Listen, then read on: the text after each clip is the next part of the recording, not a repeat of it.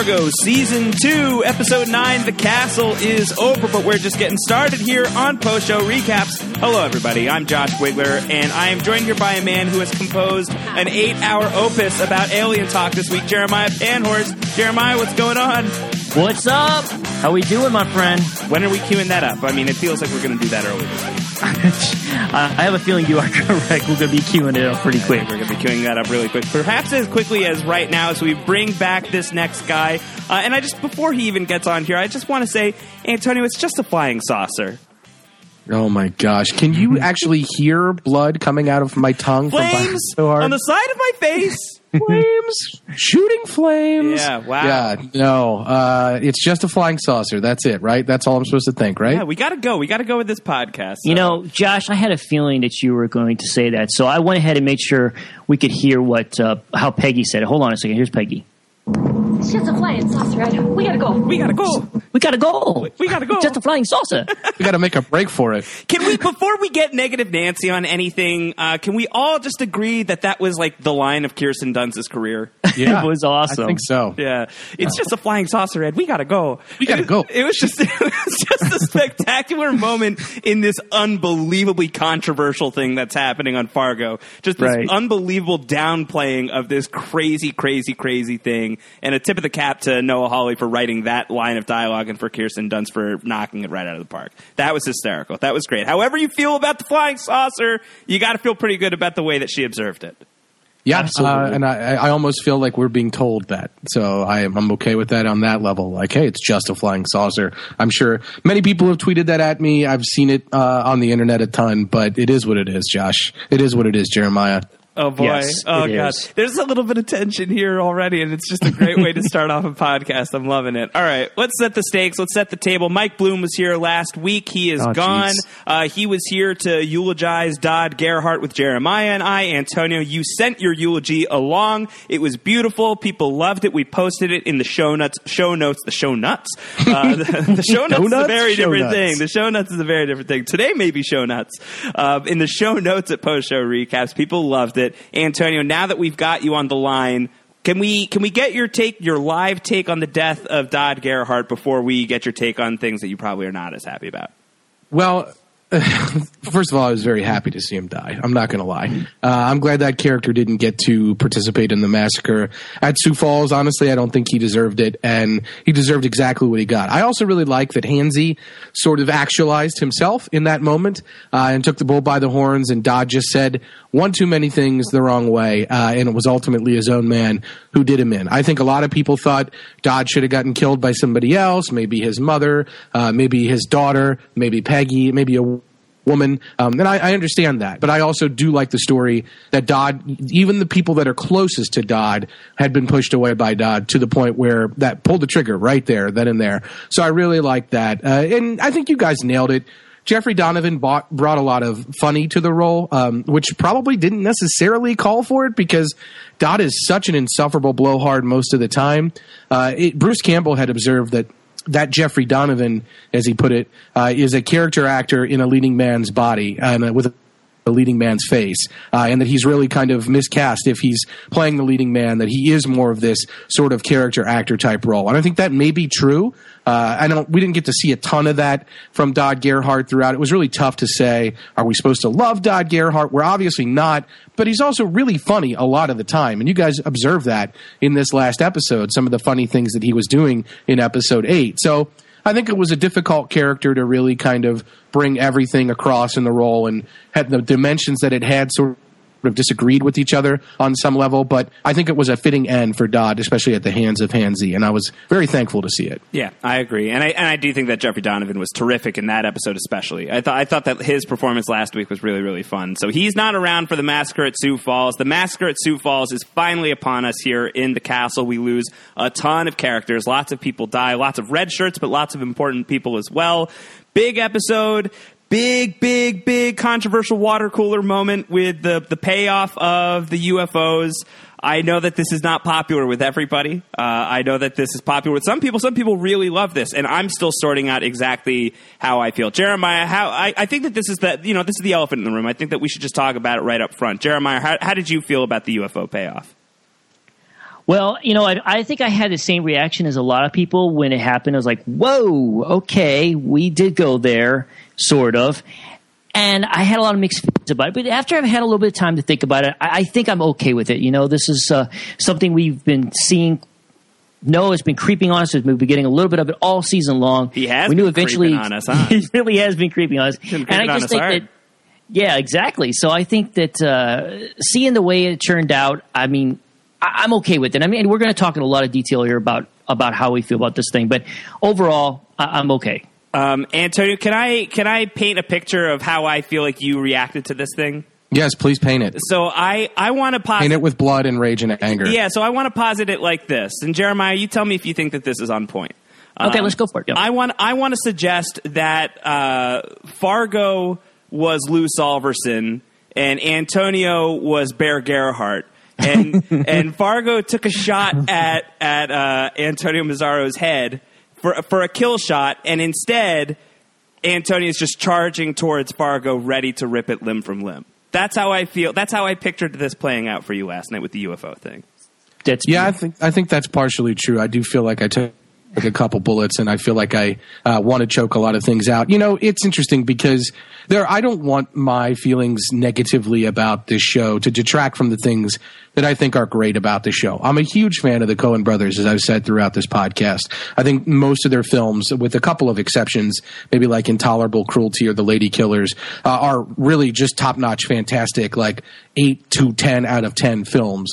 And I've watched them more than probably any filmmaker's films that I've watched, except for maybe Martin Scorsese, maybe somebody else, but I really do love them. And I think that most of the time, I think this show does a really good job of capturing the sort of essence of the Coen brothers. It's difficult when you are telling a story the way they're telling Fargo this season to kind of mix the genres that they're choosing to mix here. It leads me to questions logically about the whole series.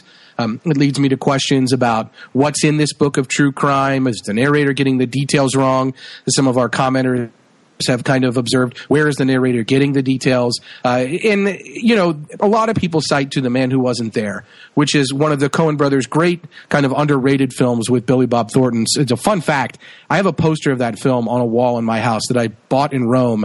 It's one of my favorite things I've ever bought anywhere. And I love that movie. I love it for many reasons. It has this kind of weird, sort of mysterious narration of the Billy Bob Thornton character, who clearly isn't that smart, and gets involved in some horrible kind of film noir trope-ish kind of things. It's got a great soundtrack. Unlike most movies that you'll encounter, even Coen Brothers films, almost all of the film is classical music, mostly piano pieces. And I remember the first time I saw the movie, I was really most moved by that. I'd never seen a movie that didn't either have a score that was really prominently featured and mostly used like moving piano pieces. So I was really moved by that. And yes, UFOs are mentioned a couple of times throughout that. You see UFOs kind of present. In that case, it's very similar to, I think, what a lot of the UFO stuff on this season of Fargo is that work well for me, which is sort of background details about what people were like at the time, what people were focusing on, that sort of thing. However, there is a big UFO sequence in The Man Who Wasn't There. I would argue that is presented very strictly and specifically as a sort of kind of out-of-body dreamlike experience. A character is in prison and all of a sudden he lays down to sleep, and then his prison cell opens. The jail is empty. He walks out into an empty courtyard of the jail, sees a UFO. He kind of looks at it, thinks about it for a minute, kind of nods his head, walks back into his jail cell, and the next day he wakes up and he's to be executed. And it's sort of this thing that I think is being presented very thematically there, and not necessarily being presented in a sort of Deus Ex Machina kind of moment where aliens are directly involved in the story, and you're crossing a genre in a way that you're mixing the things up. And that, more than anything, is the problem that I have. I think of another Coen Brothers movie that we've talked about a lot on this podcast, The Serious Man. In that film, it starts with a kind of a prologue, which is odd, like the kind of Waiting for Dutch prologue we got in episode 1 here. But then by the end of that movie, there is this question of like supernatural and whether the decisions you make will ultimately impact what happens in your life from a supernatural standpoint, not from a natural standpoint. There aren't too many other Coen Brothers movies that mix these genres like that really show like, oh, you've got a very normal thing. Like, for example, in in Oh Brother, Where Art Thou. There maybe is a little bit of that with the sirens. You're seeing a story and you're not 100% sure what these sirens may or may not have done. Were they the sirens from the Odyssey? Like, what's going on there? But this sort of genre mixing has always kind of rubbed me the wrong way, because I just want to know kind of what is going on with this story. Like, what am I supposed to expect or not expect? And the Coen brothers do such a fantastic job of setting your expectations one way and then playing with them by switching things up just a little bit, but enough that it makes sense in the context of that universe. And I think that that's where this show has a very difficult thing to do, because it sees its job not only as creating a TV version of the movie Fargo, but also creating kind of TV version of all the Coen brothers movies. And I think that when you're borrowing and sampling from multiple ones at once, it ends up being a little bit like that DJ Girl Talk, who's taking like these songs and mixing them together. I think sometimes that works really, really, really well. And then the stuff with the aliens, if it's not just thematic, when it becomes part of the narrative, then it starts to bug me a little bit. And this was the sort of culmination of all that. I mean, there's no running from the fact that we saw this happen, and aliens absolutely saved Lou Solverson's life. And I'm wondering why multiple characters witness it. It's not like you can't just say it's you can't just say it's like fixed in Lou's head. Ed and Peggy see it. Peggy has that dynamic dynamite line. That's the reason that Bear is distracted long enough to get popped in the brain. So wouldn't he be talking about this like throughout the course of season 1? I mean, I went back and looked at some of the stuff that he said in season 1. Some of it's been big on Reddit, and some of it hasn't. I mean, he's got a line that he basically says like, "I saw some things there that I haven't seen since." You know what I mean? And I think that he says it's not That's an understatement.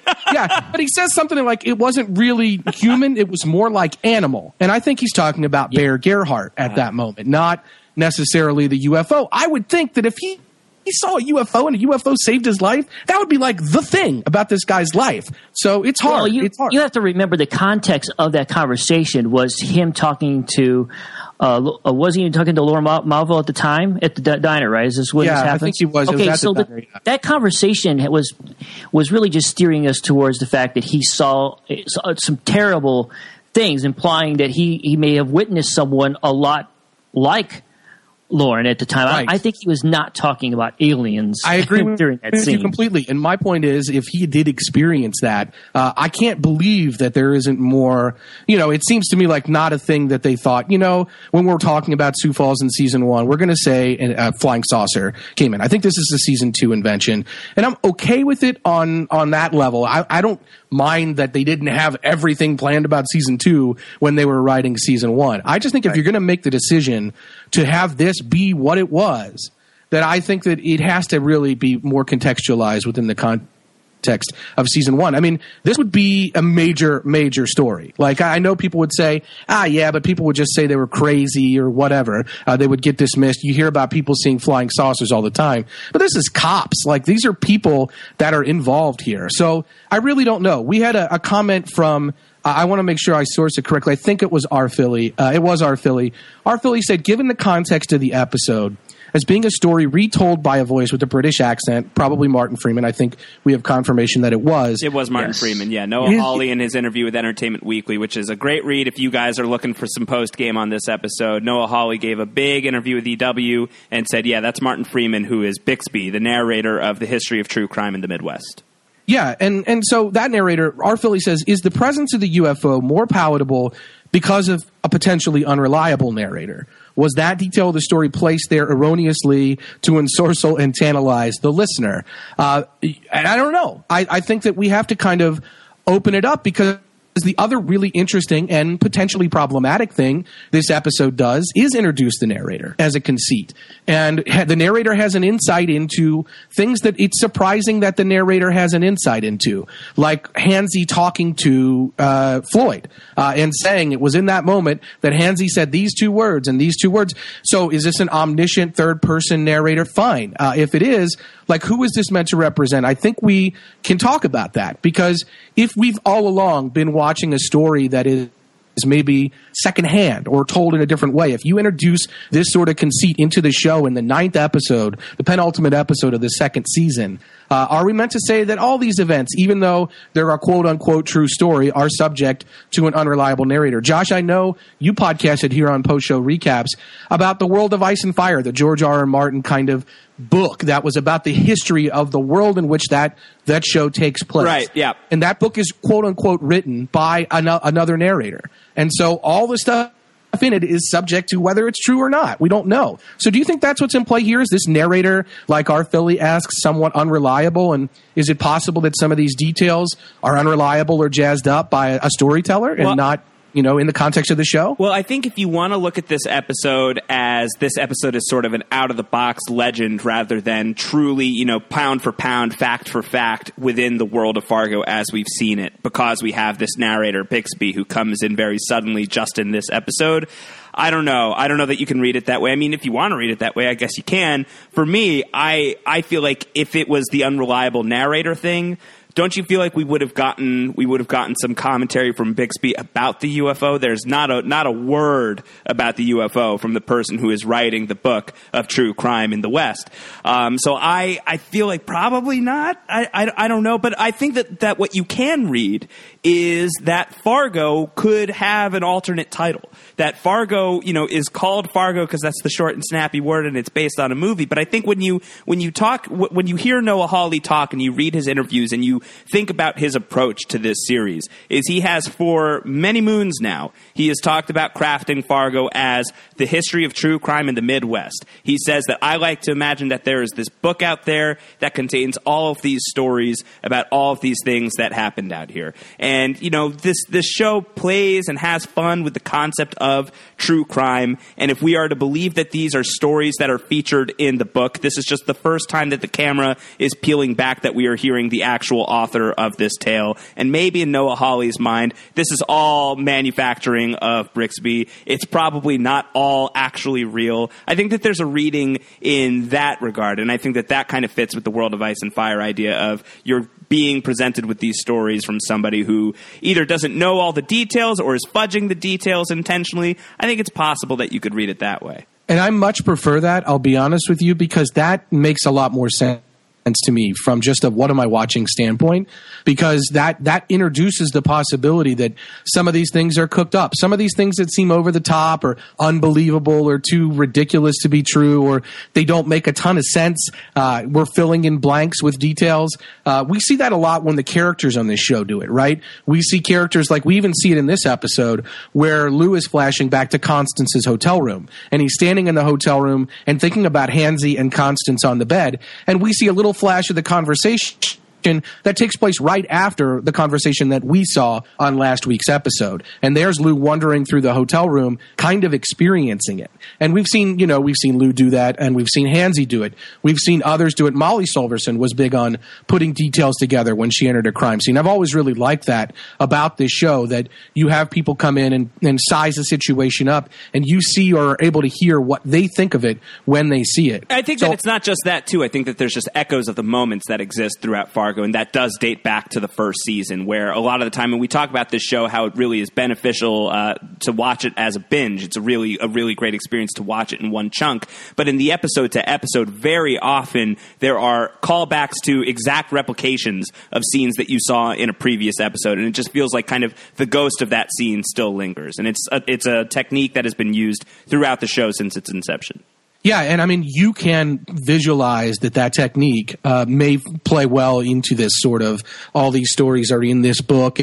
And of course, if they're in this book, they were written down by somebody, and somebody might have ginned up some details, or they might have put their own spin on it. They might have contextualized things in the time that it was written. There are a lot of options or possibilities there once you take that step back and you think about it. I mean, I think that it's hard to think about it that way, because there are a lot of things on the show that don't make a lot of sense unless you're assuming that the narrator is sort of you're seeing the narrator's version of them. So it's a difficult thing that Fargo is doing.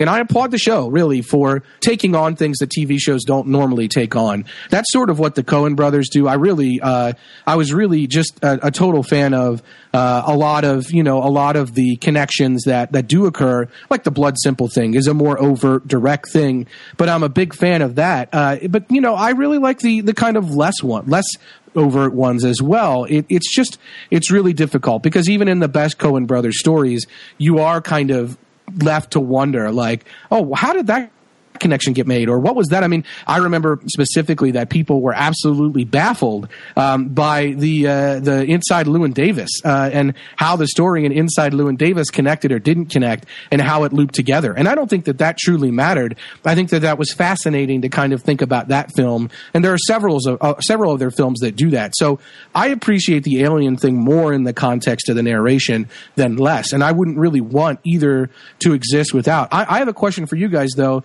Do you have a problem with the narration not coming in until this 9th episode? Would you have preferred to see this in the first episode, for example? This seems like a way to introduce the second season and not finish the second season. Jeremiah, what do you think?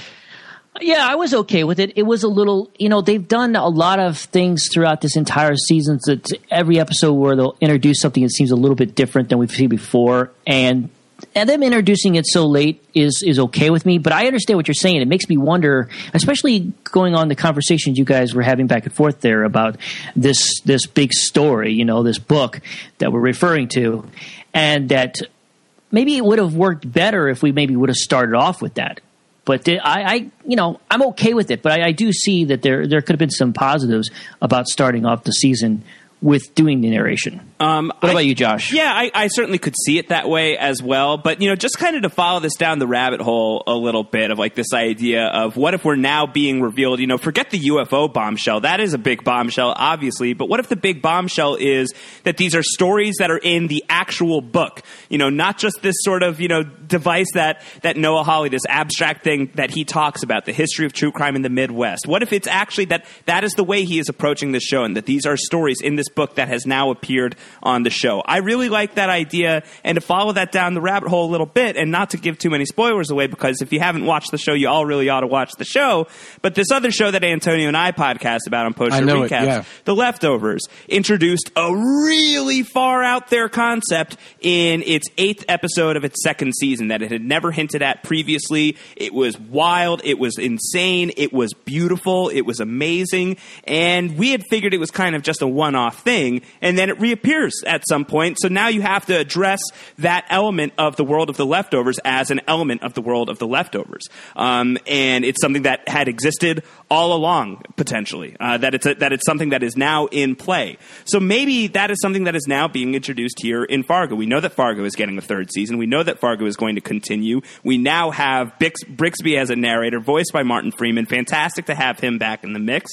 And who knows? We could be seeing more readings from this. I don't mind that it starts here. I don't mind that it only gets literalized here this late into the game, because I do feel like there's something to be said about the fact that the massacre at Sioux Falls was this legendary event that has been suggested for so long, ever since the first season of Fargo. I don't know what the first mention of Sioux Falls is. I don't know if either of you guys have that off the top of your head, but it's something that Lou brings up a bunch of times, at least at the midpoint of season 1, if not, a little bit closer to the end. And it's something that we've been building to for so long, that now that we're here in the castle, now that we're finally in the episode that is going to go all the way into the massacre of Sioux Falls, and now that it's going to reveal who is the engineer of the massacre at Sioux Falls, who's the main perpetrator, who's the person that really puts all of these pieces on the board and knocks them all down, and it's Hansy. And that's something that we really did not expect earlier on in the season, that he was kind of going to be the driving force of this massacre. I think that it's cool to have it come in here. I spent the whole day chewing on this because I wasn't sure if I liked it or not. I didn't know if I liked that the narration was coming in this late and that we had to wait so long to finally get this thing, rather than have it be the opening framework for the season. I think that there's certainly an argument that really would have been nice. But I think that there is this legendary quality to the Sioux Falls massacre, that now that it is opening up here, now that we're finally in the episode, that we can pull the camera back a little bit and get some outside assistance into kind of analyzing what this huge historic moment in the history of true crime in the Midwest actually meant. So I think that ultimately I kind of love it. I kind of love that it's here.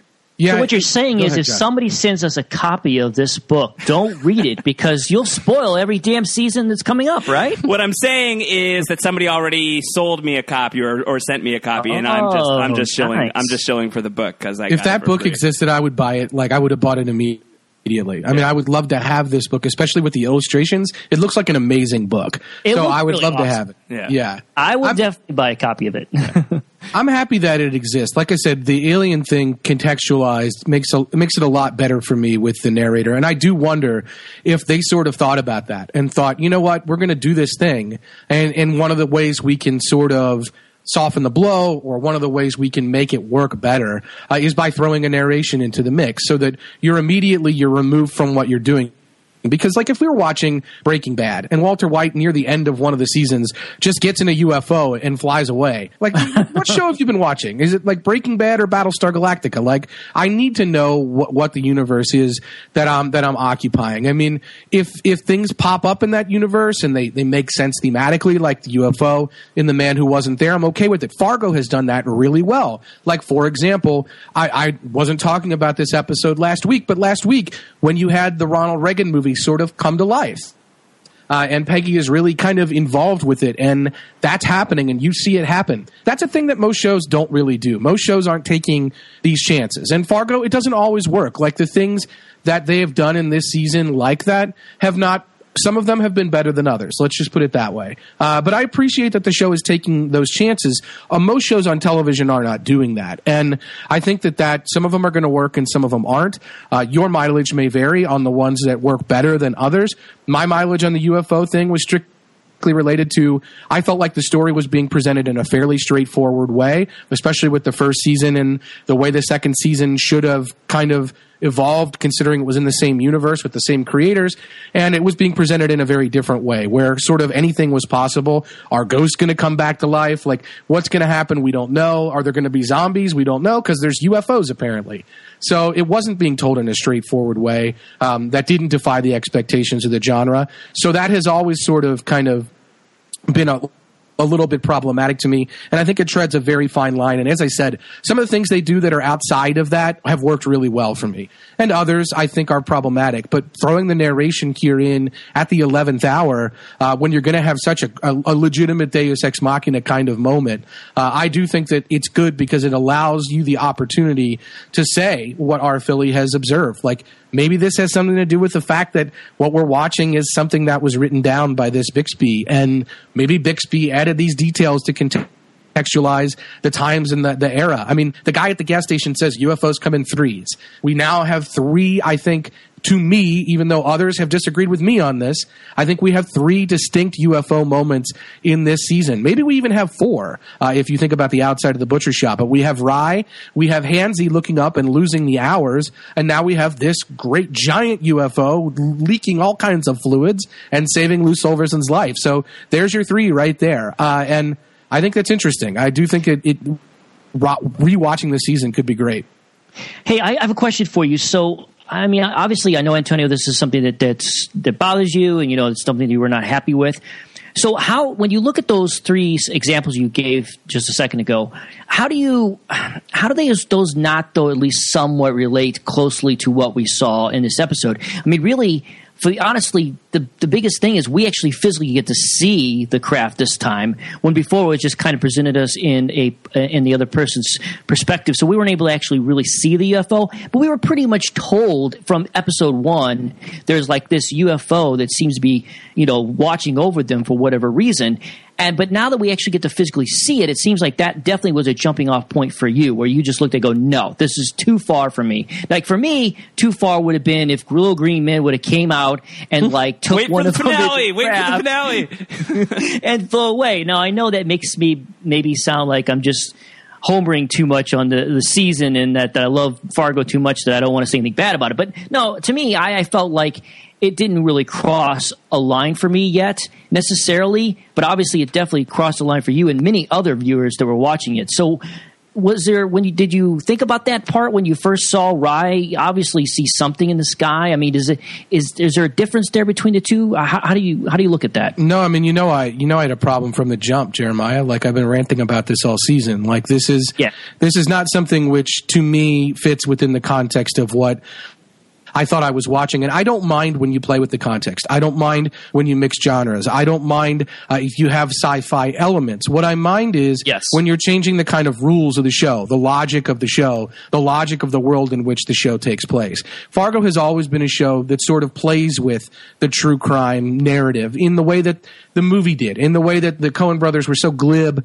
about. They love playing with things, and they're famous for saying that they have dozens and dozens of unfinished scripts lying around because they don't know how to finish their movies. So you see a lot of their films don't make a ton of sense because the third act is like, oh, so all of a sudden Dave Van Ronk is like back at the same place he was, but it's a week later. But is it a week later? Because there's a cat there now. What's happening? The Man Who Wasn't There. We've got that scene and we've got that. I mean, their third acts are sometimes all over the place, and it doesn't. It's not within keeping of the Coen brothers tradition that the third act here involves a Deus Ex Machina. That makes a lot of sense, I think, considering they themselves have said they often don't know how to end their stories, and they have so many unfinished scripts because they can't figure out how to end them.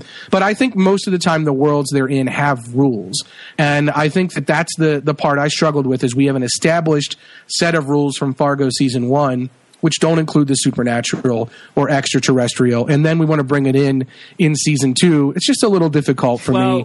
And always has been. Well, let me throw this out there that, Noah Hawley has always talked about this show as being Coen-esque, and anything that the Coens done, he has felt is available to him. That all of that is available to him. Just because there was no reason to bring UFOs into Fargo season 1, the fact that UFOs exist in a limited capacity, but they exist in The Man Who Wasn't There, gives him the ability to draw on that. I think that maybe you could throw a rock and say, you overplayed it. You played it too big. You played it too much. But I think that if we're talking about the universe of Fargo, it's easy to say that like it has to be the true crime narrative because it's called Fargo. But the author's intent has always been for it to be Coen-esque. And doesn't this draw on Coen-esque aspects? Even if it's not a huge drawn out Coen-esque thing, it is Coen-esque. It does exist in their catalog. It does, and that's my criticism. Is I could say I'm going to make a tribute to Beethoven. If I put discordant music together, one piece that doesn't completely fit with another piece, that doesn't mean I've done something good and I should be credited for it. And I think that's always been my issue here, and I think it's a really tough tightrope, and that's why I kind of want to couch any criticism I have of this by saying I'm so glad someone's making a television show that is Coen-esque, that does borrow from the Coen brothers universes, because I love those universes. I just think that you can't always put them together. I mean, you can't have George Clooney as a slick divorce lawyer showing up in Fargo in 1979 and say, well, he's in Intolerable Cruelty, so it's fine, it's Coen-esque. No, it doesn't work that way. Like, if you're telling a certain story, like, aspects of that story are in play. If you're going to go beyond that, it needs to work thematically, not just narratively. Because if you're trying to put it in the narrative, it could be discordant, like my Beethoven example. And if you want to put it in there and say it's thematic, I'm looking at the example of last week when we go inside the Reagan movie, or take your prologue of this season, Waiting for Dutch, right, where we go inside the Reagan movie. Those are things that are thematic, and they play into the universe. They exist in the world of this show, but they're on the show for thematic reasons and not to drive or affect or impact the narrative. And that has really been my complaint with this overall. Is you're right, the license and the deal with the show has always been everything the Coen brothers has done is open, and I want to tribute all of it. That's great. And we can find a way to work in a Walter Sobchak type character. We can show a tribute to Miller's Crossing. All of this is in play. Maybe we could even end up someone with a panty on their head, like Raising Arizona. Right. Like, anything could work. But some things also just are discordant and won't work. And that's always been my issue with the Aliens thing, is that, say what you will about all the Coen brothers movies and how these things exist in them, they don't often or usually or almost ever exist in such discordant ways. It usually fits in a thematic way if it's happening at all, if it's discordant. Right. And I think that this is just discordant for me, and that's it. Yeah, I mean, for me, I kind of looked at this as the fact that we've seen a lot of absurd things in this season. I do feel like maybe the flying saucer is that ultimate symbol of those absurdities. But really, what's funny is the way And I totally understand what you're saying, and I agree. Sometimes when you set rules in place on a show, you kind of expect the show to follow those rules, and I totally get that. And I think that's probably an issue that anyone that's probably having a trouble with dealing with the UFO thing is probably dealing with those exact thoughts that you're having, Antonio. You know what's interesting was since our Philly guys talking about this whole concept about the fact that this particular episode was told as a narration, like someone telling us the story from a book. I kind of looked at it that way a little bit, though. Like when I look at this, I kind of feel like if I was sitting down and someone was reading this story to me, or maybe even I was hearing it in first person by Lou or something, right? And he gets to this part to say that, yeah, there was this strange craft that came over us at some point with these really bright lights, and I have no idea what it was, but it looked to me like it'd be a UFO. I would pass it off if my friend told me that. I was like, yeah, that's pretty funny, man. Yeah, because I don't really necessarily believe in UFOs. I would just kind of laugh it off like, yeah, okay, whatever. I know a lot of people see a lot of strange things, So I wouldn't really even take it that seriously. So I almost like when I was hearing or when I'm seeing it, I'm thinking, okay, well, this is what was part of the story. You believe it whether you want to or not, or whether or not they really saw an alien craft that night, or if they just were all like caught up in the moment and saw something else. This is kind of just the way I look at it. Is like I was being told this story, and whether or not I really need to believe this story, this part of the story or not, maybe. I don't know. Yeah. You know what I'm trying to say? Does that make any sense? Yeah, no, it makes perfect sense. And I mean, I think that's where it comes in. Like, is somebody goosing up the details of this story to make it more watchable? I mean, look back to season 1. Is the Lorne Malvo shootout in the building where he literally goes floor by floor like a video game and takes out an entire mafia organization? Is that really that believable? I mean, it is believable because Lorne Malvo's a monster, and it's one of the best sequences of the entire first season. But if you took a step back and said, what were the real details going on here? I think you might say, like, okay, I can see where that could have been goosed up as a legend. And I think, Josh, your observation that this is a legendary thing, so it makes sense, and it's a kind of couched, it's wonderful to couch it in the context of this is a story being told like almost a tale that you'd read in a book. Maybe the details seem fantastic to you. Maybe I've written them in the most fantastical way, but something did happen. And so I think that more than anything, I appreciate that they take chances. You can get a lot of mileage out of genre bending and mixing genres and playing with things like that. I just think that sometimes the chances don't always work. And that's all there is to it. Let me ask you a question, Antonio. So do you feel like this was in there for no reason, or do you feel like there are? Can you make thematic connections for why the UFO exists? As somebody who is not wild about the fact that this is on the show, do you see where Noah Hawley, where the writers' room, do you see where they're going in terms of how this fits narratively with the season that they've constructed? This season that's taken place in 1979. There's a lot of post-war feeling going on here. Issues of racism, issues of the underdog going up against big aggressive people. Do you feel like the UFO fits in there, or do you feel like it's a UFO for the sake of having a UFO on Fargo? Yeah, I definitely don't think it's the latter. I think that your mileage may vary on whether you feel they were successful in tying things in thematically. But of course, like we talked about this a little bit earlier in the season, that the connection to the man who wasn't there, I don't remember the article that was cited, but it was written sometime earlier this season. And the man who wasn't there is a man who is ready to be sentenced to die and has committed some crimes and has made some mistakes and has done some things, and he's looking up at the UFO and the UFO sort of shines a light on him, and he thinks about it for a minute, nods his head and walks back inside. The next thing he remembers when he wakes up is seeing a priest and being executed and talking about being okay with understanding his place in the universe and that sort of thing. And so think about this season, the context that you just mentioned about the post-war stuff and all the stuff we've talked about in this podcast. People looking for answers, looking for a reason. Ronald Reagan being in this season as a sort of thematic kind of like avenging angel or a knight on a white horse ready to ride to the shining city on a hill. Like, that makes a lot of sense that people are looking for answers in this post-war, even though it's 5 years after.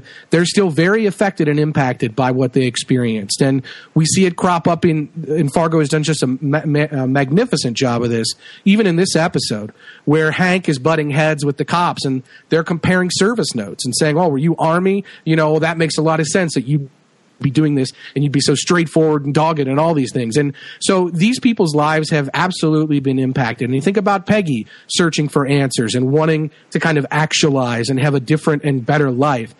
All these kind of questions that naturally emanate from dark times, and also from, as Mike Milligan called it, the 70s are a hangover of the 60s. And so it makes a ton of sense that these people have these issues. Your mileage may vary on whether the UFO being connected to that lends any kind of value to that story. I think that the point Hawley would make, or that others would make, is there's a reason that in the late 70s we went UFO crazy again. Having previously been UFO crazy in the early part of the atomic age, in the late 40s into the early 50s, right after that war, that maybe when you deal with these crazy, unspeakable atrocities that don't, have easy answers, that everyday people are going to be looking in all these different places for all these different answers. And so it makes sense that people would turn their eyes skyward and think about where they were in the universe and not just on the Earth. And so I really like that part of it.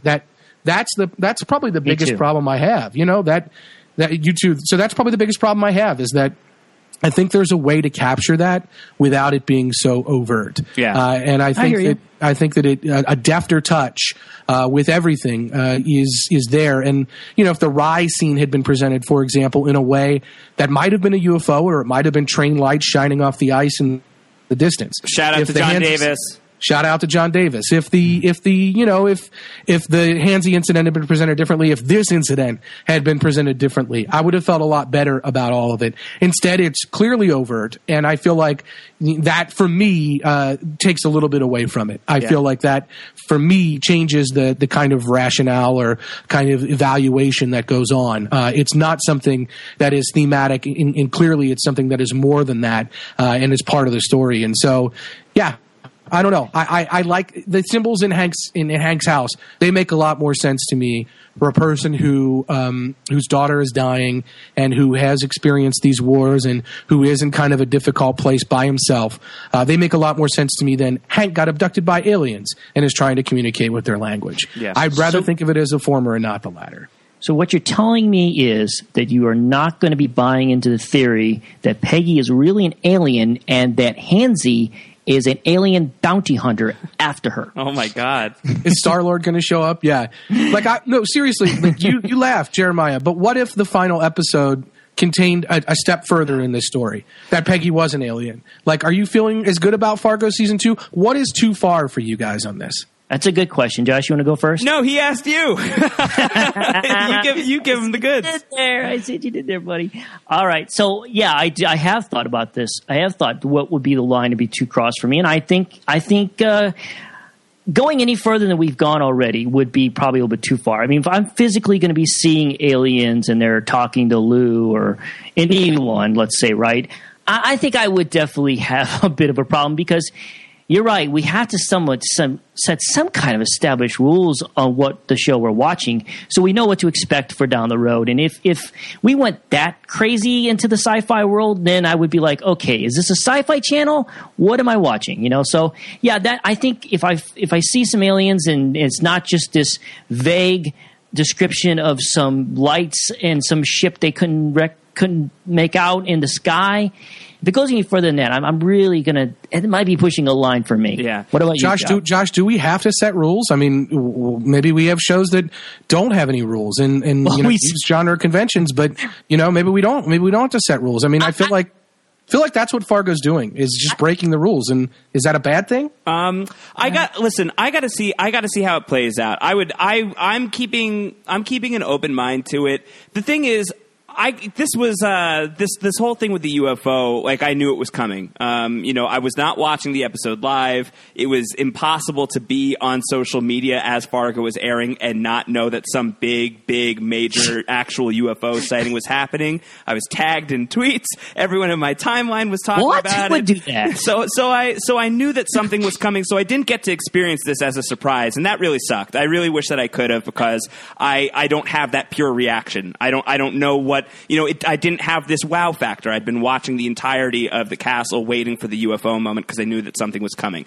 That really sucked. That was a real bummer. So with that in mind, if the finale can come up with some way, I don't know. Fine, let's just see the example through. If Peggy is an alien, if Peggy is from Vulcan and she's just been trimming her ears along with her haircut, if something like that is going on, if they present it in a really beautiful, touching, artful way, I might be able to get on board with it, Antonio. I really might, and I think that I think that it's possible. I get all of your concerns. I see all of your points. I do think that this was an element in the Coen-esque universe that Hawley could draw upon. I think as it stands, it's not my favorite choice that he's made on Fargo by a long shot. I would argue that he probably overplayed his hand here, but I don't know. I haven't had the moment. I haven't been allowed the opportunity to be really surprised and wowed by one of these UFO moments yet. And if the finale can present something that is really beautiful and soulful and something that's really just going to massage my heart and make me cry,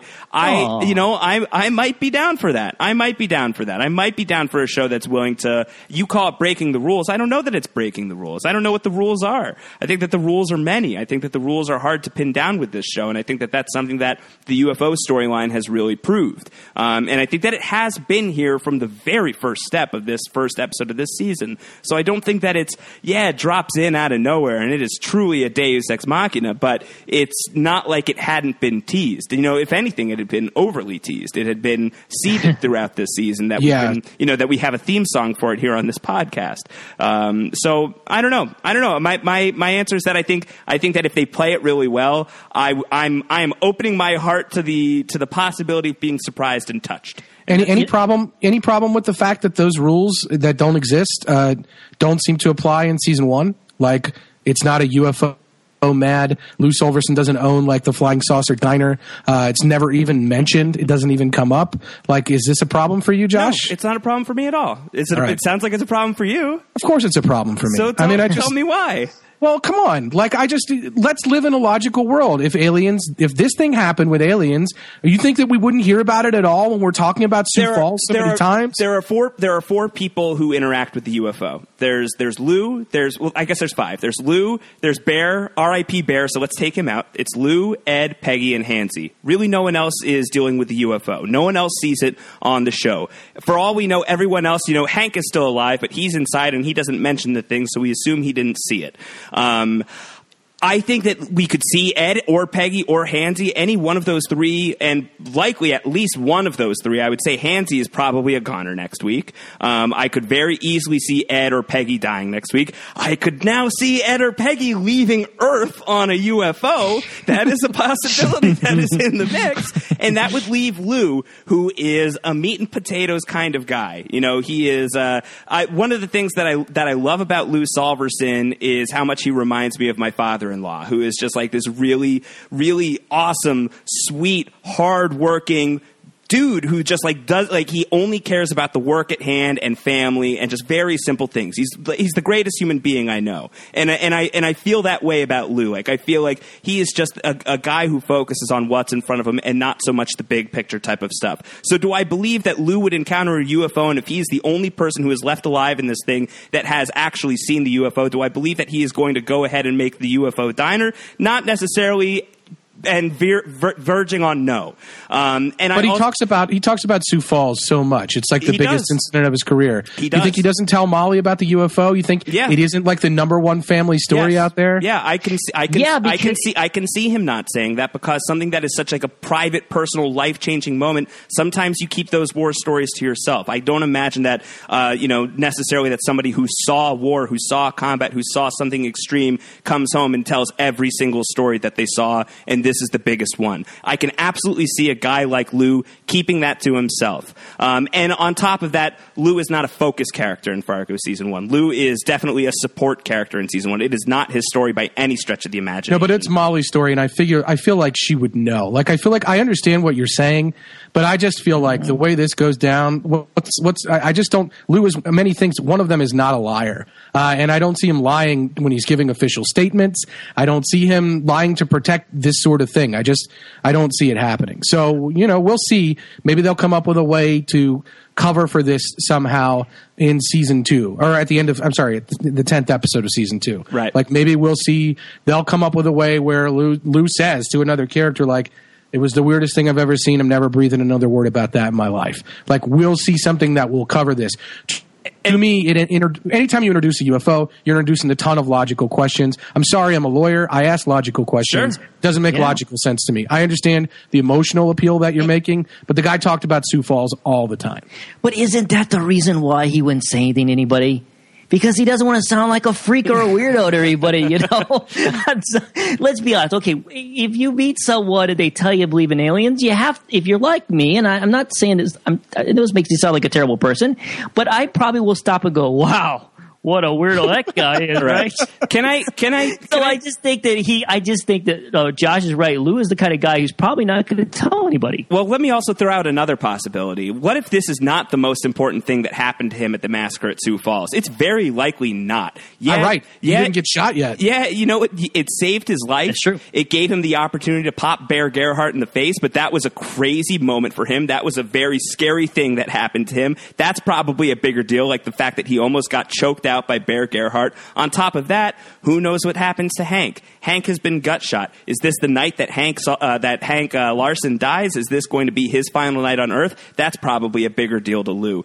On top of that, did Lou's wife die this day? That is a question that is very much out there, that we don't know what happened to Molly's mom. She's in the kitchen. She falls. He's calling. She's not there. No one is there. Did Molly's mom die? Did Lou's wife die in this episode? And if those are things that happen, and if he sees something if something, extra stupendous happens in the next episode with Ed and Peggy and Hansy, these are bigger deal items potentially for a guy like Lou who's salt of the earth, that those are going to be the things that he focuses on with Sioux Falls. And on top of that, I think that we're going to have to agree to disagree on this point, Antonio, is that I could see Lou as the kind of person who would just bury that deep down inside and would never say anything about it to anybody. He seems like that kind of guy to me, and I know that those guys exist. Yeah, and I just don't think he's a liar. I understand what you're saying. I don't call that lying. I don't think that's lying.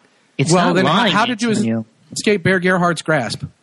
I got the drop on him, and then I shot him with my gun that I was finally able to reach. How did you get the drop on him? It doesn't matter. Oh, how about the fact that he's already got 2 bullets in him? I really think at this point the guy is eventually going to fall, right? I think Lou should have died. I mean, I think more than anything, I think we are going to see another incident with Lou taking a bullet, because we know he's got the pronounced limp. We know that this is the incident that caused him to quit being a police officer. Yeah, totally. So I think Hansy's got a bullet with Lou's name written on it. I think we could see a scenario where Lou, Betsy, and Hank end up 3 astride in the same hospital, even though they're not in the same area, where they're all just sort of either in various stages of recuperation or just unfortunately for Betsy, just kind of fading away. But I think we could see them all 3 in the same hospital at some point. And so I don't know where that all ends up. I don't know if that's what we're leading toward, but I just do think that Lou he's many things, but he's an honest man. And I think I see it as dishonesty for not relaying the incident how it occurred, and that's all there is. And I mean, you look at those things differently. Your profession trains you to. For me, I don't know. I guess I have a more flexible viewpoint on it. Well, and clearly the aliens do not like the Gerhardts, because this is the second brother that was involved. These aliens are just from Kansas City. That saucer had Kansas City. That's exactly right. The UFO was operated by the severed head of Joe Bulo. Yes, exactly. Krang style. Yeah. He's in someone's body. Yes. Also, let me just make it clear for the record. I think that there are ways to convey the messages that the UFO conveyed that probably could have been conveyed better than by just plopping a UFO in the middle of a gunfight. Yes. So I will go on record and say that, like, the UFO thing that happened on Fargo is by far and away not my favorite thing that's ever happened. It hasn't destroyed the show for me by any stretch either, but it's kind of like it was just a weird creative choice that Noah Hawley, as he was crafting this season, was like, you know what, I'm going to have UFOs this season. I mean, I think he gave this interview with Entertainment Weekly and talked about, like, well, no one at FX said no.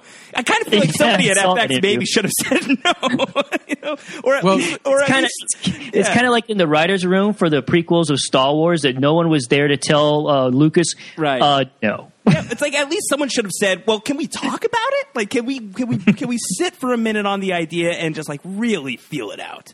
Right. So I mean, I applaud FX for giving him the latitude to do what he wants. That's a great thing. That's a great thing that FX does is that they really give their creators pretty much free reign to just make the shows the way that they see them. That's something that's kind of unique about the way that FX operates. However, sometimes that leads to a UFO being in the middle of Fargo, and also it sometimes leads to the bastard executioner. Yeah, it's true. It's true. And I think more than anything, like I said, I appreciate that Hawley is taking chances. It's a lot harder, I think. He refers to Fargo in that EW interview repeatedly. His television show Fargo as movies. Each episode he calls movies. Right. He said repeatedly in other interviews he's making movies every week. It's incredibly hard to make 10 movies like that have the thematic punch of The Man Who Wasn't There, where you can shoot dreamlike sequences throughout the film so that when a UFO shows up in one, it doesn't like take you aback. It's not like, oh, what? Like this doesn't belong here. It makes perfect sense because of the narration and because of the dreamlike state of the main character there throughout the course of the film, that it would happen. It's a lot more difficult task to execute that on television. And I think that with some successes and some failures, I mean, a lot of the criticisms of Fargo, and I heard some on this show last week, are about the convenience of some of the writing. For example, the newspapers, all of a sudden saying where Mike Milligan is, or having a stock file of Hansy, a stock photo of Hansy, and having all of that kind of at the ready and being prevalent in that universe. Alan Sepinwall talked a lot this week and compared to Die Hard and Roger Ebert's review of Die Hard 2, the ineptness of the police officers, that this is a card that Fargo, the TV show, has already played, and we see it really in abundance this time. Although it was very funny, the not wearing pants, the talking about where to pee, I know. The stupidity of these cops, hilarious. But these are just, you talk about red shirts, Josh. These are Keystone cops through and through. Yeah. They were white shirts. Yeah. They were dressed like the guilty remnant. I was wondering about that, with smoking cigarettes and wasting paper. I wonder. So, you know what really scares me, though, real quick? I know we really do. I'm sure we have to end this conversation, but you know what really scares me, though, is that I really love the concept of Fargo, and I really like what's going on here. And I just don't want this bold choice, though, to like maybe put them in a category where people will stop watching. And that's the only thing. That's one of the only fears I really have about this thing. But I do applaud the boldness. I really do. Well, I think that, you know, season 3 is already happening, and plus the viewership on this thing is not gigantic to begin with. So I think that Hawley is trying to just like play for his crowd. And if you look at just the comments on EW, at least, I mean, I know that the comments disagree a little bit here on Post-Show Recaps. There are people who are agreeing with this. We just got one in from Michelle Forbes who said, "Okay, I have to go cry foul. Really? Spaceships? I know that Antonio's head probably exploded and mine was close to it." So a lot of people, you know, are in the head exploding category here. But if you look at EW, like there's a lot of people on the comments of the interview with Noah Hawley who are like, that is, you know, an episode of television that you will always, always remember. It's one of those scenes you'll never forget as a viewer. It's not true for me because I knew it was coming. But you know, for some people it was. So I think that, you know, there's that concern, Jeremiah. I guess it's valid. I guess it is valid. I guess the thing is that, like, you're not worried about it. I'm not that worried about it because I think the audience is either already on board or it's small enough that, you know, I think that FX is already behind this show at least for a third season, if not beyond that. I can't wait to watch Fargo season 3. I mean, I love the chances that the show takes. I just don't always agree that they take them successfully. Another good example in this episode, I've criticized a lot the split screen as style for style's sake, the overuse of it.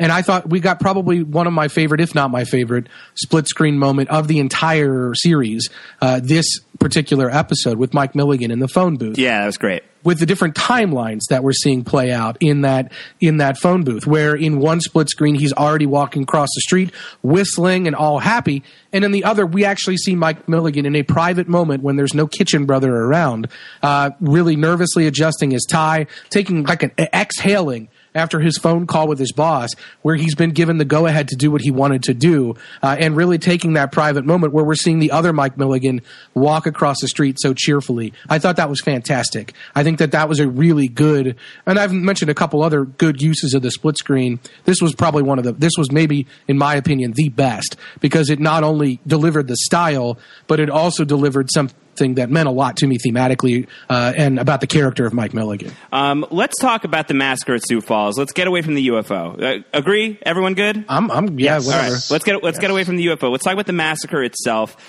which I think it had a lot going for it. It had a lot of moments of the way that this scene played out were just really spectacular. Seeing the Gerhardts like through the curtains as shadows, and only Peggy notices. Hank is prepared because he's the only cop there who knows like some nonsense is happening here, and these guys are idiots and they're going to get us all killed. I also loved Hank's story about the lieutenant who told Eisenhower to F off. That was great, and he's like, I send him a Christmas card every year because I can. Yeah, that was great. That was a really great Ted Danson moment. But the way that it all played out was really great. The stories about peeing in desks and things like that was very fun. And then when the shootout really happened, it was intense. It was climactic. It was beautifully shot. It was excellently choreographed.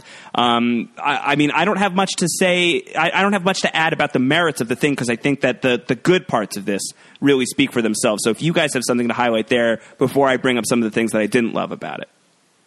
Okay, well then I'll wait on to the didn't love. I agree. The shootout played out really well. I really like Hansy as you first see him kind of clocking the hotel, and he's above a building that says optometrist. And I was thinking about The Great Gatsby and the eyes of the optometrist sign. Hansy's kind of watching overall from that point. I really like that. I like stylistically the way it was presented. There was a couple of freeze frames in there that reminded me a lot of Goodfellas, or a more Scorsese kind of take, with Hansy shooting his gun, especially in the report or the blast from the rifle coming out while he's walking through the parking lot. I thought that was really good. And then I really like, more than anything, when you say choreography, I loved that Peggy was actualized throughout. That she seemed to be one of the only people who would really realize, like, we got to get out of here. Like, she was thinking about that long before anything happened, and the cops are eating snacks and watching TV, and Peggy is plotting. How the hell are we going to get away? Like, we don't want to do this. This isn't our out. We got to get away from here. And so I love this Peggy. I love the actualized Peggy.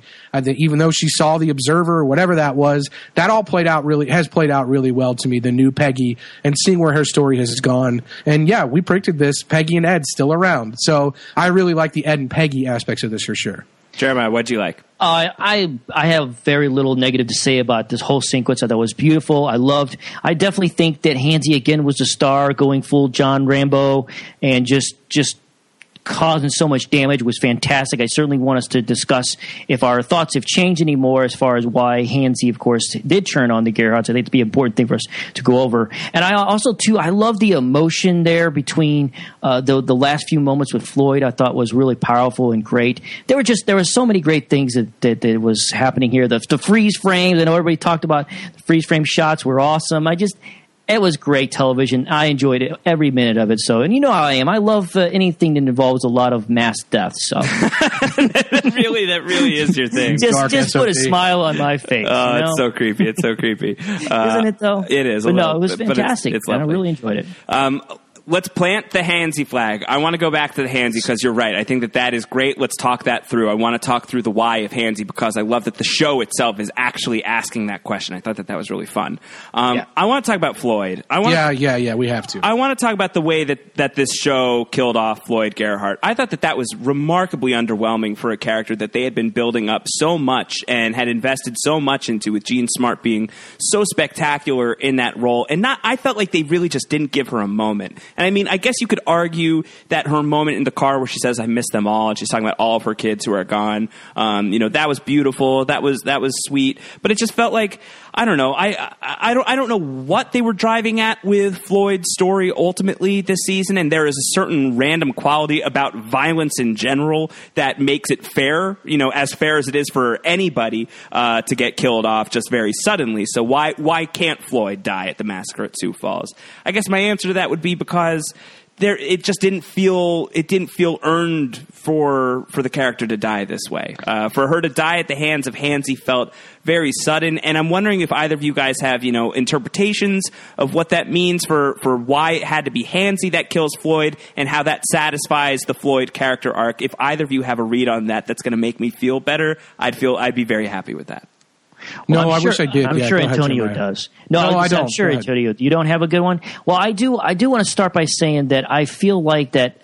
I do feel like it would have been more better served to have Floyd survive. And here's why.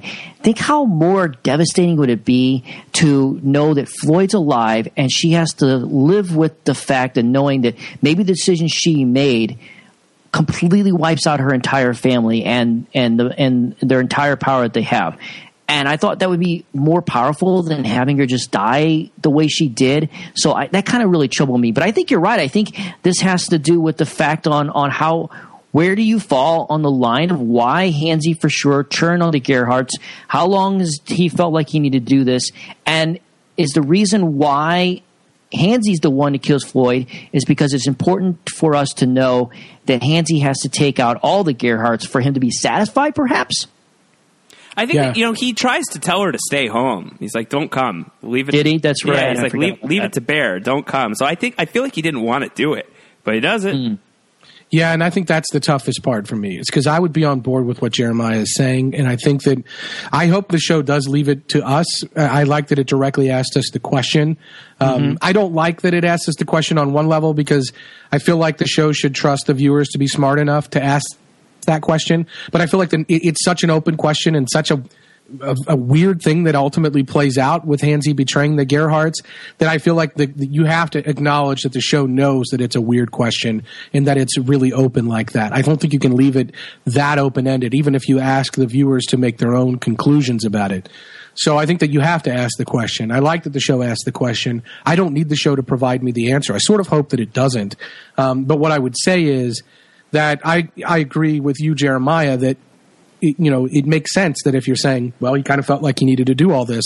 But what Josh is saying is what I'm thinking, which is that he did tell her to stay home. And so I don't know why he ultimately drives the knife in. I don't know what his goal at the massacre at Sioux Falls was other than kill everyone. And it seems like if we don't have a real point on this story, then it feels like the message that we're getting predominantly is that Hansie is just a psychopath, and I don't love that. I don't know if it would be that simple. I think that I think that one of the stories that's being told throughout this season is like the effects of how you're completely changed when you come home from war, like when you've gone over there and when you've seen those things, like the difference between men and boys. The way that Lou articulates that to Ed, and I think that it's been really established through Hansie, beautifully established through Hansie, that he was mistreated over there. He's been mistreated all of his life. That he was forced to really do some awful things and learn some phenomenal skill sets that would make Liam Neeson jealous in order to survive. He really had to learn a particular set of skills that would make him a nightmare for people like everybody on Fargo. Yes. And I think that we've seen, and it was a great moment last week where he said, "Tired of this life," where there's just like something has broken in this guy. Right. And I think that when you're talking about Hansie pulling a John Rambo, I don't think that you're just saying that, because it's the easy point of reference. I think that, just on the visual level, I think that when you dig deep into that whole story is all about PTSD. And I think that with Hansie, less about him being like a pure psychopath, is more like he is just like, he's been like the switch has been flipped. And I don't know how you turn that off other than, a shot to the peach. Yeah, and I guess we don't... Go ahead, Jeremiah. No, I was going to say is I feel like that line is very important to understanding maybe where Hansie's head is. He does want a new life. And maybe he feels like the only way to get that is to get rid of everyone who knows him, perhaps. And then maybe he feels like he could move forward.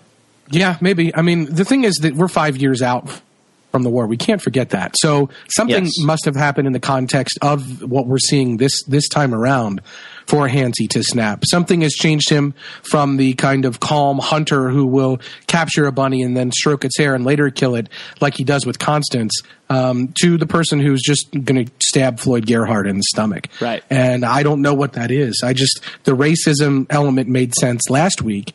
But I don't know that we've ever seen Floyd mistreat Hansie, or even the conversation that Hansie has with Bear. It isn't that bad. Certainly, there aren't any words used in Bear's. If anything, Bear is saying, "If you're straight with us, then we're good." Right. And I don't think that that's negative. As a matter of fact, I thought that it was positive at the time. So I don't know.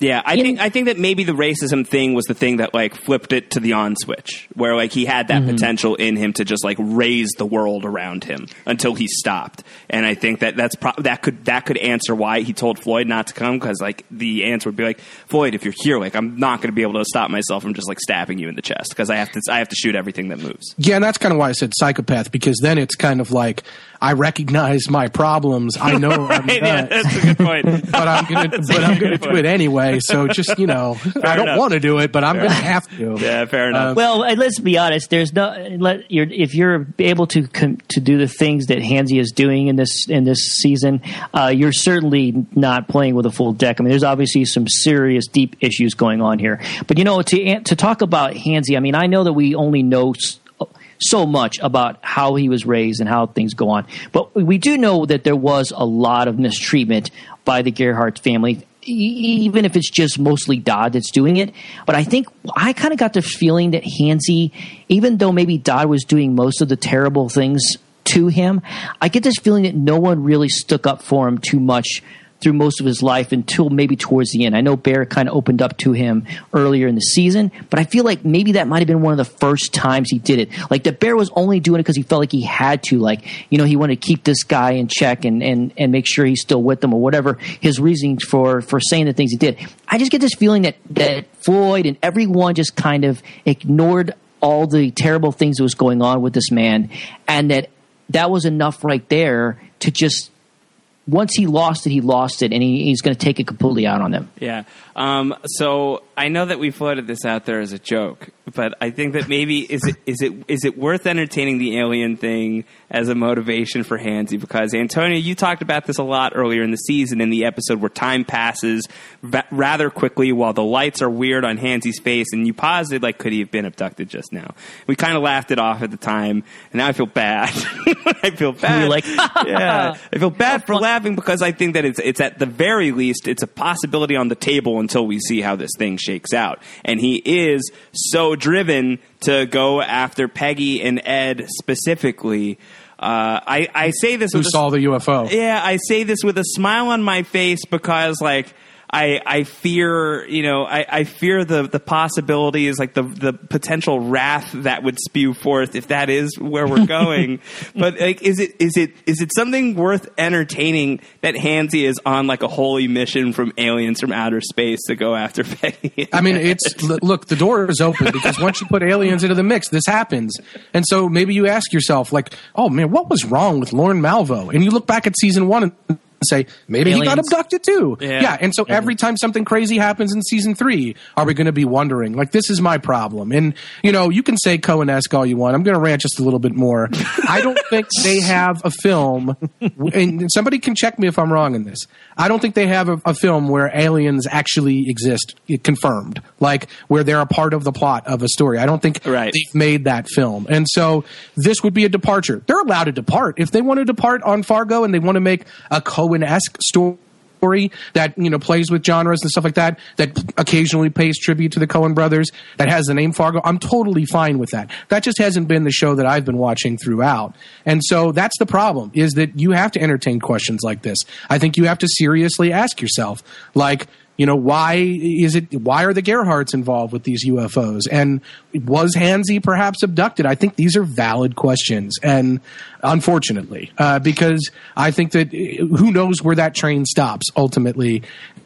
And I don't mind talking about it. I think it's okay to talk about. The problem is I don't know where that train stops, and we could be here for literally 3 weeks. And I feel like I got places to be. I can't be here that long. Part of what I enjoy doing with you guys is sorting through things so they make some degree of sense. And I feel like the Hansi thing doesn't make the most sense, and that's fine. It's hard to understand why someone would take another human life. I think the war explanation is the most likely one, but he's clearly, like, he's beyond Travis Bickle. Like, we already saw the sleeve gun earlier from Mike Milligan. He's beyond this sort of PTSD, somebody who thinks that they don't really fit in society because of what they've experienced in war. He's well beyond that. He's killing the very people who he's broken bread with and laid down with and who have taken care of him. And some of that makes sense with Dodd calling him a mongrel right before he shoots him. And a lot of it doesn't make sense. I mean, why is he setting them up? Why did he say Kansas City? The show is asking those questions. The narrator is directly asking us to evaluate that. And I think that story's not done. I mean, I think we need to see this 10th episode and see the end of Hansy to get kind of a finer point on it. But I agree with both of you. Josh, that Floyd's death was sort of anticlimactic, and it was not really what I think they could have done a lot better with it. And Jeremiah, I agree with you that you have to really understand Hansy to kind of know why it happened, and we don't really understand Hansy right now. Yeah. I mean, are these questions more important, though, than knowing why, like, the ice machine was broken in the Motor Motel? Right. Or what's really worse, pissing in the pool or pissing in a sink? I mean, these are really important questions, too, so we can't forget that, you know? Yeah, we really got to pick those apart. Jeremiah, you're married, right? Yes, I am, sir. So you tell me. Well, you know, I don't think we have a long enough podcast. Don't actually tell me. Don't actually tell me. Don't actually tell me. That's for another podcast, my friend. Save me some work in the editing room, guys. I have a couple of questions. Do you think Betsy's dead, or are we going to see Betsy? Yeah, I had this on my agenda, too. That's on mine as well. I feel like there's another Betsy scene coming up. Yeah, I think so, too.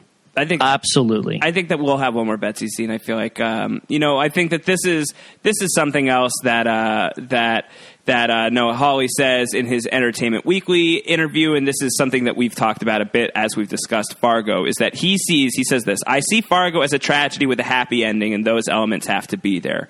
He likes that Fargo, ends on some sort of sense of an uplifting note, even if it's a grim path to get there. So I feel like it would be really, really cruel because we know Lou is going to survive. We know that Molly survives. We know that Betsy is not around in the future. I feel like to not have Lou be able to go home and have any sort of moment with his wife whatsoever before she goes, that doesn't feel like a happy ending to me. I feel like that element of the happy ending, I think, needs to exist. I think that she could die in the hospital and Lou is able to get there, but I feel like there's got to be one more thing, or at least we have to see some sort of moment with her and Molly, if not Lou. So I feel like there still has to be one more scene. I think that the show is going to let us say goodbye to Betsy Salverson. Oh, I totally agree. Absolutely. I mean, the big question will be is will Hank, will Lou be there when those final moments that we're not 100% sure about, but I think we're definitely going to have some kind of closure with Betsy. And I mean, it is very possible, though, that we could end on a note where she had this moment in the hospital, but she gets out and she's fine. But I really doubt that. I do think we will, unfortunately, maybe now see Betsy pass away, which I was really kind of hoping not. I really was hoping for that off-screen death, which I think we've talked a lot about in this podcast.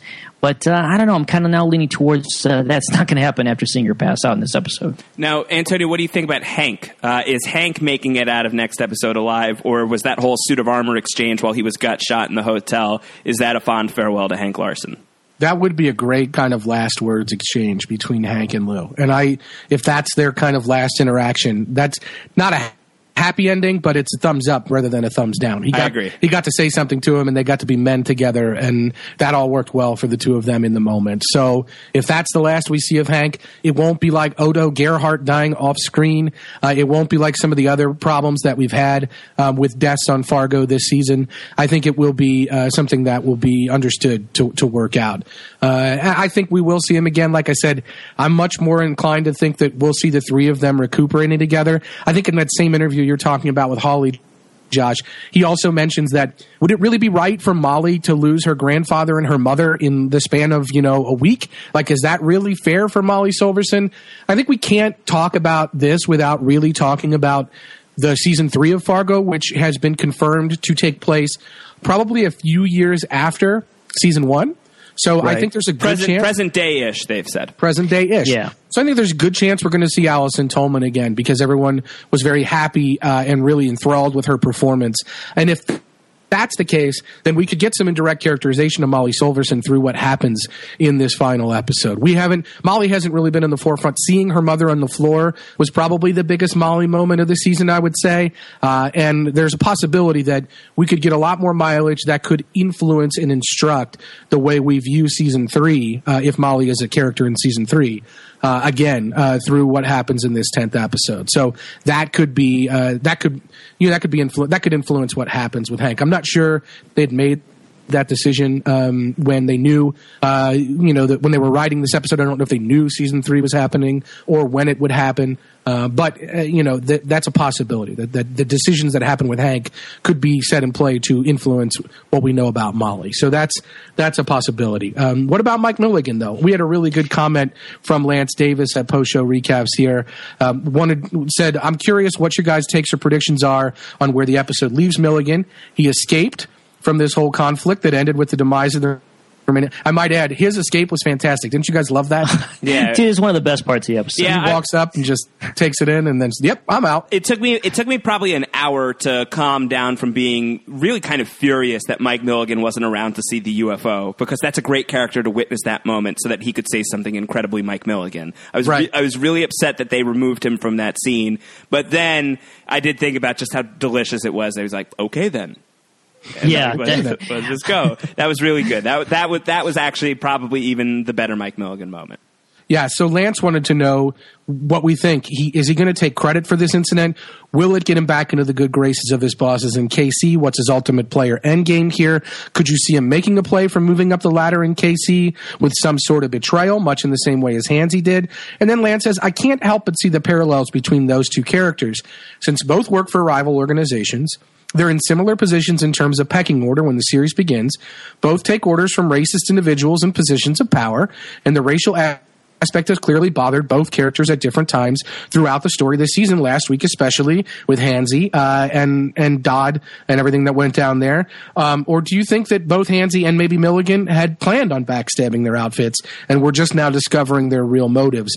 Do you guys see similarities between these characters, and where do you think we're going to see Milligan end up in the 10th episode here now that the Gerhardts are really out of the picture?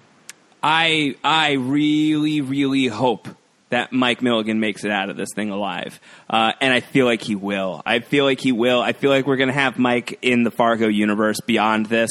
I don't know if that was always the plan. Like, I don't know if that would have always been, on the table that Milligan was going to make it. But I think that Bokeem Woodbine has just been so spectacular as this character. And I think that it's been undeniable that he has just been, and I think that you could probably say the same about Hansy being a breakout character. But Mike Milligan has just been a phenomenon and just a real force. And I think that the temptation to keep him alive at the end of this thing, if there's a way to make it make sense, whether he's in control of some, new crime syndicate, or if he's higher up in KC or whatever, or if he's on the lam, I think the temptation to have him possibly be able to pop up in like a late 80s, early 90s Fargo would be that for me, if I were the writer of this show and I saw what Bokeem Woodbine was turning in every single week, like I would have a really hard time resisting keeping him alive. So I feel like from that perspective, I feel like he's going to make it. Just instinct tells me that this guy's going to survive. Yeah, and Josh, I know you're not a big sports guy, but I'm going to throw out a sportsology. You know how a lot of fantasy sports guys or people who talk about football picks, they'll say, I'll give you the pick of the week. Well, my statement of the week is going to be that Mike definitely makes it through this season. I just don't see him dying now. And what's great is he could actually take credit for everything maybe that happened down there at the motel. I'd be like, I was down there, me and Kitchen, we took care of some guys. It was pretty nasty, but hey, we're out. We're good. All the Garretts are gone. So he can take total full credit for this. I think that the positive signs for Mike at this point in his life, I think things are on the up and up, and I do like that concept theory, though, that whether or not he could have been working with Hansy, I don't think so, but it's fun to think about, that's for sure. And I'm just a little concerned. I just don't know what role for sure we're going to see him in, since he's not necessarily. It looks like for sure the majority of what we're going to see, obviously, in this last episode is going to be this hunt down that Hansy hunting down the Eddie and Peggy, and then we got Lou on the trail. So I don't know where he could even fit in anywhere else in the story. That could potentially wrap up real fast. That could be the cold open. That could be done quick. So potentially it depends on. Yeah, it's not off the table. I think given where the pieces are on the board, I think that they could wrap that up fast. I feel like there's got to be at least one really good Mike Milligan scene left. Yeah, I'll say this. I don't understand why the Kitchen brothers survived. I still don't get it. And I think that there could be a reason for that. And I think that it is possible that we saw the split screen with Milligan kind of creating a different look to the Kitchen brother than he was presenting in private. Is it possible we see a Kitchen brother turning on Mike Milligan? I wouldn't want to say that it's not possible. Let's put it that way. Yeah, but I could foresee that one of the brothers would turn on Mike.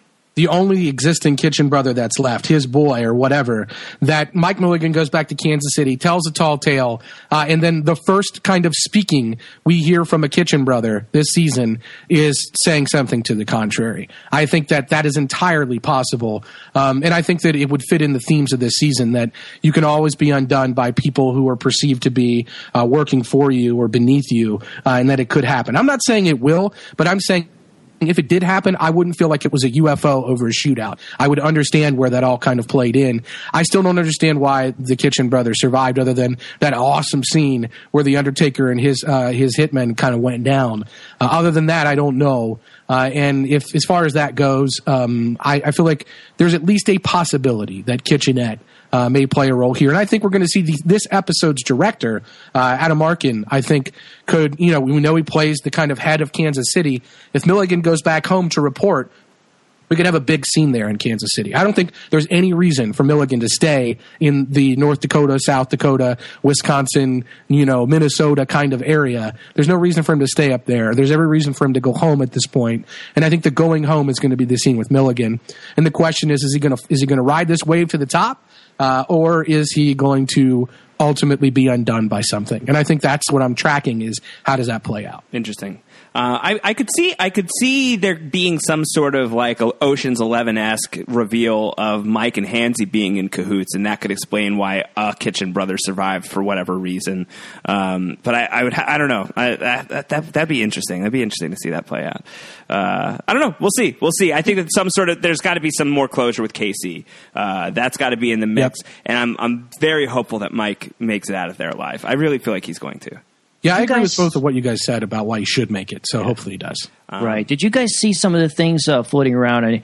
I know I don't want to touch into this anything spoiler, because I know we try to be careful about things that are on the preview for next week or everything. But did you see some of the conspiracy theories about the head boss from the first season that we see that gives the order to kill or to find out who killed? Sam Hess. Yeah, Sam Hess. Did you guys see all those theories going around? No, the only thing I'd seen is that it was Bear. People were suggesting that it might have been Bear because that guy was always eating and Bear was always eating. But I haven't seen anything since then. Well, I only brought that up because I saw a few people guessing whether or not that could be the Kitchen brother. But I really doubt he's our candidate, though. But I do have a question. What does this mean for old Charlie Gerhardt? One of the few survivors of the Gerhardt family. Yeah, he's now the scion of the Gerhardt family. That's a good... Did you say Cylon? No, the Cylon of the Gerhardt family's dead. He's gone. No spoilers, Josh. No spoilers. Poor kid's going to need some therapy now, isn't he? So that's a good point. I had completely forgotten about Charlie. One of the things... We all did. Yeah, one of the things that... I still feel like I don't know. I could talk for a while about why I'm really disappointed with the way that the show handled Floyd. That really bothered me, and I really feel like the show dropped the ball on how Floyd went out. But one of the things that I didn't, I was thinking so that's completely it for the Gerhardt. Like we're done with the Gerhardt story. But no, Charlie is absolutely in the mix. There could be something there. There could be some follow up there. Antonio, do you think that we'll get any more Gerhardt follow up, or do you think that we're totally done on the story? I think we're done, but I could be wrong. I've been wrong before. It wouldn't shock me. I feel like there's ways to bring Charlie kind of back into the mix, but standing trial, I don't see anybody bailing him out of jail unless there's some Gerhardt family member floating around out there that we don't know about. Did the guy from Buffalo go down, by the way, in this incident? No, I think he drove off. Yeah, I think I think he's not involved. So, there is some. By the way, there are some people saying that there's a buffalo, I believe in Minnesota. Is that right? There's a buffalo in that area, which would make a little more sense than this guy being from actual Buffalo. That Yeah, this is it's a city northwest of Minneapolis. The Buffalo, people in Buffalo, Minnesota are very upset that you called Buffalo, New York, actual Buffalo. Yeah, well, that's true. I apologize for that. There goes all of our listeners. Buffalo Prime. Buffalo Prime. The 15,453 in the Buffalo, Minnesota area. I apologize to you. Oh, my God. That these people might be from Buffalo, Minnesota, and that may be the crime family there. So, there's going to be a vacuum in Fargo and in the areas where the Gerhardts were influential. It could be a war. It could be a power vacuum being sought to be filled by other mafia families that are maybe located in other areas. If that is Buffalo, Minnesota, and not Buffalo, New York, I think that could come into play as well. And that might be where Kansas City has to play a more active role and Milligan still has to stay around. All right, so let's set something up here really quick. When we finished episode 1 of our recaps on Fargo season 2, we did our death draft. This is something that we like to do here on Post Show Recaps because we're sick.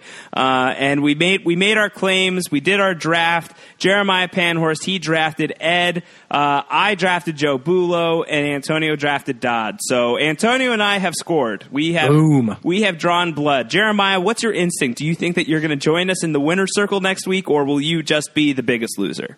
I think you guys are going to be able to make fun of me for the rest of our lives about what a loser pick. First draft loser picking the wrong person, because I don't know if I'm not convinced yet that Ed's going to die. You don't think so? I don't know. I mean, I've gone back and forth with him. He's so aggressively after them, and he has been so relentless. And there's been a lot of talk. There was a lot of talk in this episode about how their luck is going to run out, you're just like seconds away from it happening. Antonio, do you think that Ed and Peggy's luck runs out? Do you think that Jeremiah is going to score some blood next week? I'd say so. I'd say Ed's might run out. I don't know about Peggy, but I think that Ed is, of the characters that are around other than Hansy, I think Ed is the most likely to take a bullet here. Yeah, I think poor Ed is still suffering some effects from being almost hung to death, because he still doesn't look like he's totally with it. Yeah, he's looking a little peaked. He's looking pretty rough. Yeah. He looks like a zombie. Yeah. Are zombies real in this universe, guys? Could he really be a zombie? They would be White Walkers because it's cold. He's pretty white. Yeah, Ginger Walkers. Yeah. What else from this episode before we wrap up? Is there anything that we didn't touch on that we'd like to touch on? I mean, there were the cops. The cops are great. I think we talked about that. We loved the Ted Danson story about sending Christmas cards to his lieutenant. I guess like some props are owed to Benjamin for actually being, Schmitty did it. Not quite the worst. He got the drop on those guys and cleared the room. That was pretty impressive. Yeah. He cleared the room and then let Peggy bash him in the face with the gun. That was fantastic. Yeah. What a loser. Hey, we did get confirmation about Constance. Was it Constantine? Constance. Constance. Yeah, we got confirmation about that. This is great. I don't know if you noticed this, but I noticed on Hitfix.com, Alan mentioned, I guess one of his commenters in there had said last week that he knew that she was a goner because of the way he was stroking her hair, because it reminded him of what way he did with that rabbit before he killed the rabbit. And I was like, oh man, that's scary to think about. Dark. But yeah, that's right. She was a goner the whole time, guys. I think it was, if you're in Hansy's path right now, you're gone. Like if the clerk isn't going to get out of there without a headshot, I think that Constance Heck was in trouble. So anything else from the episode though, guys? Yeah, it's a small moment, but I really like the two kind of Floyd moments that we get, the height marks next to the phone and the bullet holes in the height marks. And you can see everyone. You can see Charlie. You can see Dodd. You can see the name of the son that was lost in the war. You can see all of them on the wall there next to the phone, and you can see the bullet holes in it. And Floyd kind of almost collapses into it when she gives Hansy that speech about, I've sent a man to do the job 3 times and it hasn't worked. I thought that was a great detail. I didn't notice it in the background of a previous episode. I understand from the EW interview that it was coded into the background of a previous episode. They used sort of post-production to get it in there, because by the time they were shooting this scene with Floyd by the phone, they realized they really wanted it. And so they kind of retconned it into a previous scene. I didn't see that. But I really love that detail. And I like her in the car saying, I miss all of them. I love Floyd. It was just really a letdown to me that she kind of met her end the way she met it. You're right, Josh. If you're in Hansy's path, he's pretty much killing everyone at this point. But it was just a shame. And I know I'm not alone in thinking that. We had comments at Post Show Recaps from Hannah that said the same thing. The only other thing I wanted to get to is we had a question from Mike Bloom about how Ben Schmidt, when the shootout is dropping off, he says, "This is Rapid City all over again." Rapid City all over again. Yeah, is this a season? Is this another season of Fargo being set up here, or is this just a kind of a stray line out of the book of true crime in the Midwest? Yeah, I mean, maybe the thing is like the odd number seasons are present-ish, and the older seasons, the odd seasons are set in the past. Maybe Rapid City is season 4. Who knows? I thought that it was just kind of a throwaway. Maybe it was like the kind of thing that like sends people like us down the rabbit hole. They're like, "What's Rapid City? It's totally season 3." So I think it could go either way. I think you could see it on the show at some point in the future, or it's just a throwaway. I think that you could, again, another coin flip, I think. Yeah, absolutely. I feel the same way. Well, Jeremiah, Tom Palmer had asked in the storybook at the beginning, kind of set up the story as dating back all the way to like I think it was the 1820s, wasn't it? And so do you guys think that we might at some point see a season of Fargo set that far back in the frontier times? Or would you be, we talked about this a little bit, but would you guys be on board for that? And are you at all excited about this? Or do you really prefer the seasons to have some connected characters like a Lou and a Molly, or a Ben Schmidt even? People are speculating about this mafia boss. Do you like that the connection to the seasons opens that up, or would you prefer to see something that could go all the way back to like the mid 1800s? I was extremely excited when I saw when they opened the book and it talks about that these events took place, from, and it mentions all the different states, and it says from 1825 to present. Because you're right, I think this opens up all kinds of potential opportunities. And whether or not I really feel like I need to see a Fargo type crime take place in 1825, I don't know if I necessarily need to see that, but I would certainly be open for it, though. Absolutely. I like the Solversons. I like having those guys around. I hope that there's some sort of connective tissue through these seasons. I do like that. You could still do that though, even if it's 1825, right? Yeah, the 1825th Solverson. Yeah, well, I'm just saying, like a great grandfather or whatever. OG Solverson. Yeah, well, I mean, it's the interesting thing because I think a lot of people sort of have already forgotten or don't talk much about True Grit being a Coen Brothers film since it was a remake and since all of that. But I think there is the opportunity to tie in a lot of True Grit stuff if you take it back a further time. And I mean, I wouldn't mind seeing that. I wouldn't mind seeing that at all. That's a really good point. I mean, listen, Deadwood is one of the greats. And if Fargo could do, something Deadwood-esque, that could be pretty great. Yeah. So I think the opportunity is there. That would be those Deadwood actors love FX too. So Josh and I know that very well. Yeah, we could get a bunch of them. I mean, look. I mean, think about like. Oh my God! Well, now I'm geeking out. Like, think about Timothy Olyphant being on there. Oh yes, yes. And frankly, if you want to open it up to just justify, like, think Walton Goggins in the Fargo universe in a season like that. You've sold me completely. I'm in for Cowboy Fargo. There you go. I'm in. I'm way in on that. That's season 5. That sounds like a great time. All right, let's wrap this thing up. We've got one more of these coming up. We've got the finale next week. Palindrome. Yes. Word that means episode 10 is called Taco Cat. Is that right? Taco Cat. That's correct. Or is it Race Car? It's Race Car. Race Car is what's coming up. All right, so we'll be racing into the finale next week. We'll be bringing you another podcast. Hopefully, I'm going to be around. There's a possibility that I will not be. I'll be in California next week. I'm going to try and make it for the finale. If not, we'll figure out a plan. But we'll get you guys some coverage. Follow these dudes on Twitter. Jeremiah's at JPanhorst. Antonio's at AC Mazzaro. I'm at Round Howard. Do we have a good hashtag for this one? Maybe Buffalo Prime, I thought was pretty funny. I like Alien Love. Let's do Alien Love. Can we do that, or is that already a thing? Well, I think it's probably a thing, and I'm surprised that it's your suggestion, but since it sounds like this might heal us a little bit. So that's what I'm looking for, Josh. Let's get some Alien Healing Love. How about that? That makes it unique. So how about some hashtag Alien Healing Love? Let's get that in the mix. And send that Antonio's way. Antonio, I think that you articulated all your points really strongly. I thought that was great. I thought that this was a really good conversation about where Fargo, went off the rails, and was that a good thing or a bad thing? I think it's inarguable that Fargo went off the rails. So a really fun conversation with you guys. I hope you all like listening to what we had to say. Anything else, gentlemen? Are you set? I'm good. All right, that's wrapping it up. All right, take care, everybody. We'll be back next week. Bye.